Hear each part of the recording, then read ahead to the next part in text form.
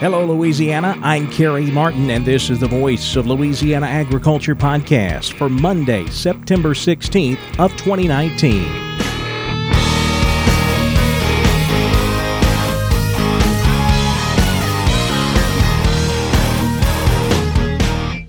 Welcome to the Voice of Louisiana Agriculture podcast, a look at the latest news in Louisiana agriculture.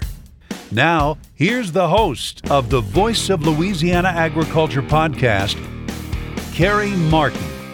We'll be heading to the polls in just a few weeks to elect a new state legislature. And with at least 55 legislators term limited out of office, there will be a lot of new faces in the state capitol this fall.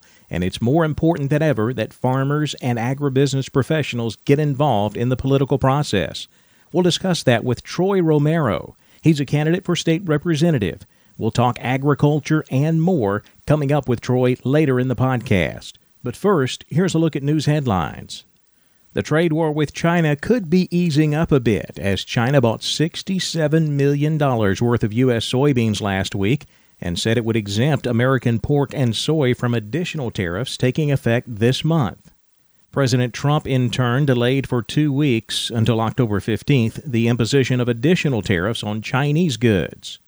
Mark Jekanowski is chairman of the USDA Outlook Board, and he expects to see more U.S. soybean sales to China. Actually, our exports to China have been pretty high. They're actually, for the time of year, sort of off-season exports, they've been record large. The pattern has changed. We haven't been... Since last year, historically, there would always be a big surge in exports, U.S. exports to China as the crop was being harvested. That didn't happen last year, but now China has been making some fairly large purchases out of the stocks that have been carried in from last year's crop, and that has been showing up in recent export inspection data, and we expect that kind of export demand to continue into next year. We're seeing just the opposite with cotton. A lack of export sales has put big pressure on cotton prices this summer, and prices for this new crop just about to come out of the field could be significantly lower than last year's. Gary Crawford has more from Washington. Cotton producers, USDA's latest forecasts don't paint a rosy picture for you. Now, yes, you are working on a crop that could be 21.9 million bales. That's a pretty big increase from last year, increase of about 3.5 million bales. Or 19%. USDA's acting Outlook chairman, Mark Jekanowski, says that'll send stocks up by 48% to over 7 million bales. And to use an understatement, that's a lot. A lot. Result, prices dropping, also a lot. Just reflecting what's happening in the cash and futures markets right now. They've really seemingly collapsed over the past several months. So we're seeing a pretty important decline in demand at the global level, and that probably reflects a slowing global economy, trade tensions with China. Prices for this new crop in the ground now could average only 58 cents a pound, 12.5 cents less than for old crop cotton. So for producers, USDA's chief economist Rob Johansson told us frankly, they're going to have some belt tightening ahead of them. In Washington, Gary Crawford for the U.S. Department of Agriculture. Milk prices have topped levels not seen in many years. Class 3 milk last week topped $19 per hundredweight. Brian Doherty of Stuart Pearson's Total Farm Marketing says it's been roughly 5 years since producers have seen milk prices at this level. Yeah, well, good things come to those who wait, right? It's been a long time, and specifically, you're looking at a market right now that's kind of all of a sudden clicking on a lot of cylinders, and the cheese market's been really strong. We think the catalyst behind that, securing of inventories as you head into not only football season but the holiday season. It's not untypical this time of year, and it looks like we may have seen some processors just get short bought, and now they're chasing it, and the board's seeing short covering. So usually when you see a big run like this, it's a combination of things. Brian Doherty with Stuart Pearson's Total Farm Marketing. USDA released its latest cotton crop production and supply and demand report numbers on Thursday of last week. Don Molino takes a closer look. In its latest report on the 2019 cotton crop, USDA lowered beginning stocks, production, exports, and consumption. Dr. Jody Campeachy is Vice President of Economics for the National Cotton Council. So the 2019 production estimate was reduced by about 650,000 bales to 21.9 million. And most of that's due to drier conditions in the Southwest. We've been seeing that in the crop progress report, so it's not really surprising. If that number is realized, this would be the highest level of production since the 2005 marketing year. So even with the lower level projected as compared to last month, we're still going to have a lot of U.S. cotton. USDA did reduce U.S. mill use by 100,000 bales, and they reduced U.S. exports for the 2019 crop year from 17 million to 16.5 million bales. And some of that's due to lower U.S. production. Some of it's due to a reduction in the U.S. share of the world cotton trade. If the U.S.-China trade dispute doesn't get resolved for the 2019 crop year, reaching 16.5 million bales in exports could be difficult. Dr. Campeche says there were no real surprises in the WASDE report for U.S. cotton as a whole.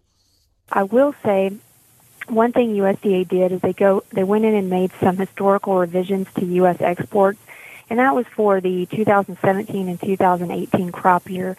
And that's just mostly due to some of the data sources that they use. They started to notice larger discrepancies between those data sources.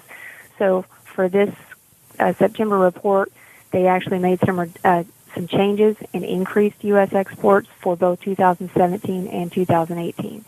So when that was done, it actually ended up in slightly lower ending stocks for the 2018 crop year, but it still resulted in higher ending stocks of 7.2 million bales for the 2019 crop year. And that's the highest level of ending stocks that we would have in about 12 years. And USDA only made small changes in the world numbers, and those weren't very surprising. USDA lowered world production by about 700,000 bales. A lot of that was due to the U.S. Some of that was in Australia as well, and that was just offset by some increases in India. One thing that really doesn't help the balance sheet was that USDA lowered the 2019 world consumption number by 1.3 million bales. And most of those reductions were in China, India, and Brazil. So with production being greater than consumption, we end up with a higher level of ending stock for the world in 2019. But it's important to note, as we look at the estimates as compared to last month, India actually accounts for almost all of that increase in stocks. That was about a 2 million bale increase, and that's due to India's minimum support price and the fact that they have it in place. Indian cotton is just currently not competitive in the world market. So that's one positive for U.S. cotton because India is a big cotton exporter. So if they're out of the market, that gives more opportunity for U.S. to export.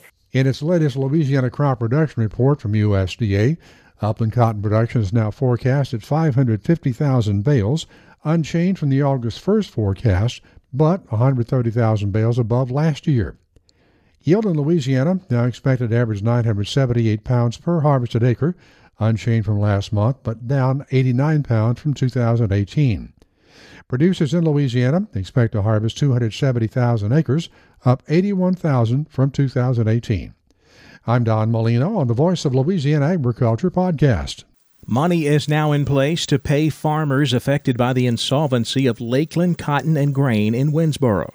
Louisiana Commissioner of Agriculture and Forestry, Mike Strain. We were able to move approximately $5.63 million and $450,000 from the self-insurance fund that is now immediately available. And also today we had a meeting of the Louisiana Agriculture Finance Authority that extended an open line of credit should the Cotton and Grain Indemnity Fund become insufficient. So a line of credit was established there with a cap of approximately $4.4 million. Strain says he will begin making payments to farmers this week. We have the funds. We will begin making payments on Friday. I repeat, we will begin making payments to the farmers with Lakeland Cotton and Grain on Friday. That is a look at some of the latest news headlines in Louisiana agriculture. Remember, you can always check our website, voiceoflouisianaagriculture.com. We update that every weekday with all the latest news and happenings in Louisiana agriculture. While you're there, be sure to subscribe to our daily e-newsletter. It's called The Daily Voice. Just click the button in the middle of the home page on the website, fill out your name, email address, and we'll send the Daily Voice right to your inbox every weekday morning at 5 a.m. Now let's look at the markets on the Voice of Louisiana Agriculture podcast. We saw a higher close today for soybeans, corn, and wheat, while the rice market finished lower and the cotton market closed mixed. Arlen Suderman is a market analyst with FC Stone. You say, well, if the biofuels are getting some support for corn and soybeans, why aren't soybeans higher? And it's because we have a 1 billion bushel carryover of old crop stocks is the primary reason there. And the market's assuming that we have a good crop out there in the field based on USDA data that they have to this point. And so it's making it a little bit reluctant for them to get too bullish here, even on the Chinese purchases, when we're not seeing the shipments of those purchases nor the scope of the purchases that were first rumored. The first talk was 5 million metric tons of soybeans. We've seen chatter of 600,000 in confirmation of less than 500,000. Soybeans closed slightly higher. The November contract finally broke $9. It was up 1 1/4, closing at $9 even. January beans up 1 1/2, $9.13 3/4. A strong movement upward in the corn market. December corn up 5 1/4, $3.74. March corn up 4 1/4, $3.86. New crop July wheat up 5 1/2, $5.03 a bushel. Rough rice closed lower. November rice down 4, $12.21 1/2. January rice down 4 1/2, closing at $12.36 1/2. November sugar up 4 points, finishing the day at 25.55 cents. Now with a look at the cotton market, here's Don Molino. Cotton futures at New York showed slight gains in the front months on Monday, with nearby October down 3 points. CFTC data showed specs trimming their net short positions to 34,564 contracts by trimming 4,717 contracts in the week ending September 10th. The Cottler Index up on September 13th at 73.55 a pound. The weekly average world price, 52.28. That's effective through next Thursday. At New York Monday afternoon, cotton futures mostly slightly higher. October, as I said, down 3 at 61.60. New crop December cotton finished at 62.56, up 28, while March cotton finished today at 62.95, up 17. The spot market price for North and South Delta both finished at 60.59, down 4. I'm Don Molino on the Voice of Louisiana Agriculture podcast. In the cash-fed cattle market last week, the market moved higher as we progressed through the week. We ended with packers paying another $1 for cattle in just about all the regions. The price spread in the South ranged from a low early in the week of $97 all the way up to Friday sales at $100. In the North, sales reached $102 on Friday, but sold as low as $97 earlier in the week. Most dress sales last week remained at $159 to $160. That's $5 lower compared to the previous week. Cattle futures were lower. October live cattle down 7 at $98 even. October feeder cattle down 37, $134.20. November feeders down 85, $133.17. The fall election is just a few weeks away, and agriculture could lose a lot of clout in Baton Rouge. That's because at least 55 legislators are term limited. So it's more important than ever that farmers and agribusiness professionals get involved in the political process. We'll talk with Troy Romero, owner of Sports Turf Specialist in Lacassine. He's running for state representative. Troy Romero is next on the Voice of Louisiana Agriculture podcast.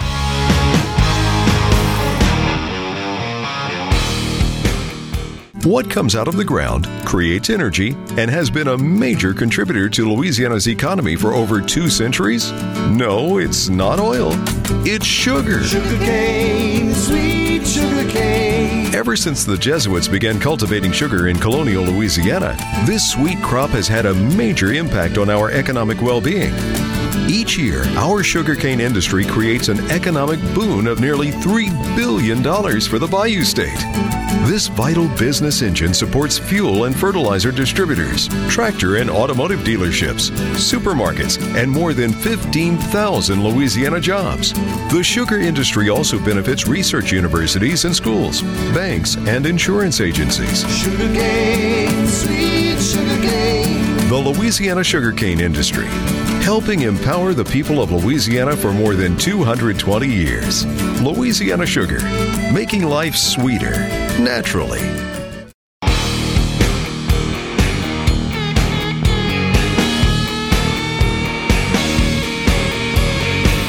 The the Voice of Louisiana Agriculture podcast. We're talking with Troy Romero. Troy, tell me first off where you're from and tell me about your business. I'm from Lacassine, Louisiana, and I own a company called Sports Turf Specialist, and I'm a general contractor who builds sports and athletic fields all across the South. Now, how is that related to agriculture? I guess you deal with a lot of grass farming. I do. I build only natural grass fields, so I cut my teeth on a turf grass farms over in Welsh and learned how to do this, and then now I buy grass from them and from other places, and I take those grasses and sprig them on these fields and grow them in. The issues that you deal with in your business, you deal with a lot of farmers to start with to get your grass, and a lot of the same issues that you deal with are the same things that farmers are dealing with. A lot of the agricultural issues, I guess labor sounds like a really big issue for you. Labor's a major issue because my company is having to use H-2B workers because there are no workers that are available that will do the work that I need. The labor is difficult, and we're having trouble getting local labor to be able to help us. So I use the H-2B program, and the H-2B program right now is in a shambles. We can't get the federal government to understand that 66,000 visas is not enough nationwide. Louisiana is one of the largest per capita users of the H-2B program, and we've got to get our legislators involved on the federal level, asking the federal government to fix this program. I know you've been very involved in Farm Bureau as well as the LSU Ag Leadership Program.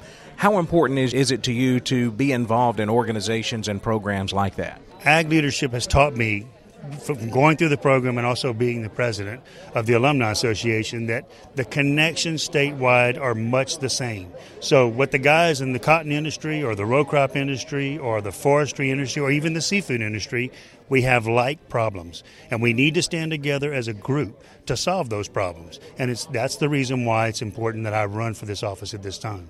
Troy, you are running for state representative in your area. Why did you decide to do that? There's a number of different reasons, but one of the biggest reasons, when I looked at the turnover ratio that's going to happen this year, because of term limits, there's going to be a huge turnover in both the legislature as well as the Senate. And we've got to keep people that are involved in agriculture in office. If not, we're going to start losing exemptions. We're going to start losing a lot of things that agriculture in this state depend on. It's very important that not only, that the people in Southwest Louisiana support me, but also anyone that's running in agriculture statewide. The state needs to stand behind agriculture. It's the most important thing that we can do right now, that and oil and gas. Well, Troy, we don't have a lot of farmers or agribusiness professionals in the legislature, just a handful of them right now. How important is it that farmers get involved in politics? Maybe not running for office like you, but there are a lot of different things that farmers can do to be active in the political scene. How important do you think that is for agriculture? It's very important. It's a necessity. If you're going to continue to farm, farming has gone from family farms to more business-like farms. And it's what we're taught in that Ag Leadership Program. And I suggest that anyone that is interested in that Ag Leadership Program, get a hold of me or anyone that's involved, because it's important that they get into that program so they can learn. And like I said, it's statewide, it's becoming more of a business. So we have to stand together to be able to fight not just for agriculture business, but for small business in general across the state. We've got to stay involved. Our agriculture is, we see it. It's going by the wayside. We've got to keep that integrity of the family farm and agribusiness in the state of Louisiana. Troy, if someone wants to help you out in your campaign, where do they go for information? I have a website. I'm on Facebook, Troy Romero for state representative, and I'm running in District 37. They can contact me by cell phone if they would like to, and my name is out there. Just they can call Farm Bureau. Troy Romero, running for state representative here in Louisiana. Thanks a lot, Troy. Appreciate your time. Thank you, Kerry. I appreciate it. That wraps up our Monday edition of the Voice of Louisiana Agriculture podcast. We'll be back with you tomorrow, but in the meantime, connect with us on social media. We're on both Facebook and Twitter. The handle is @VoiceOfLAAg. We'll see you tomorrow right here on the Voice of Louisiana Agriculture podcast. Thanks for listening to the Voice of Louisiana Agriculture podcast. This podcast is produced by Kerry Martin and the Louisiana Farm Bureau Federation. For more information, be sure to check out our website, voiceoflouisianaagriculture.org and lafarmbureau.org.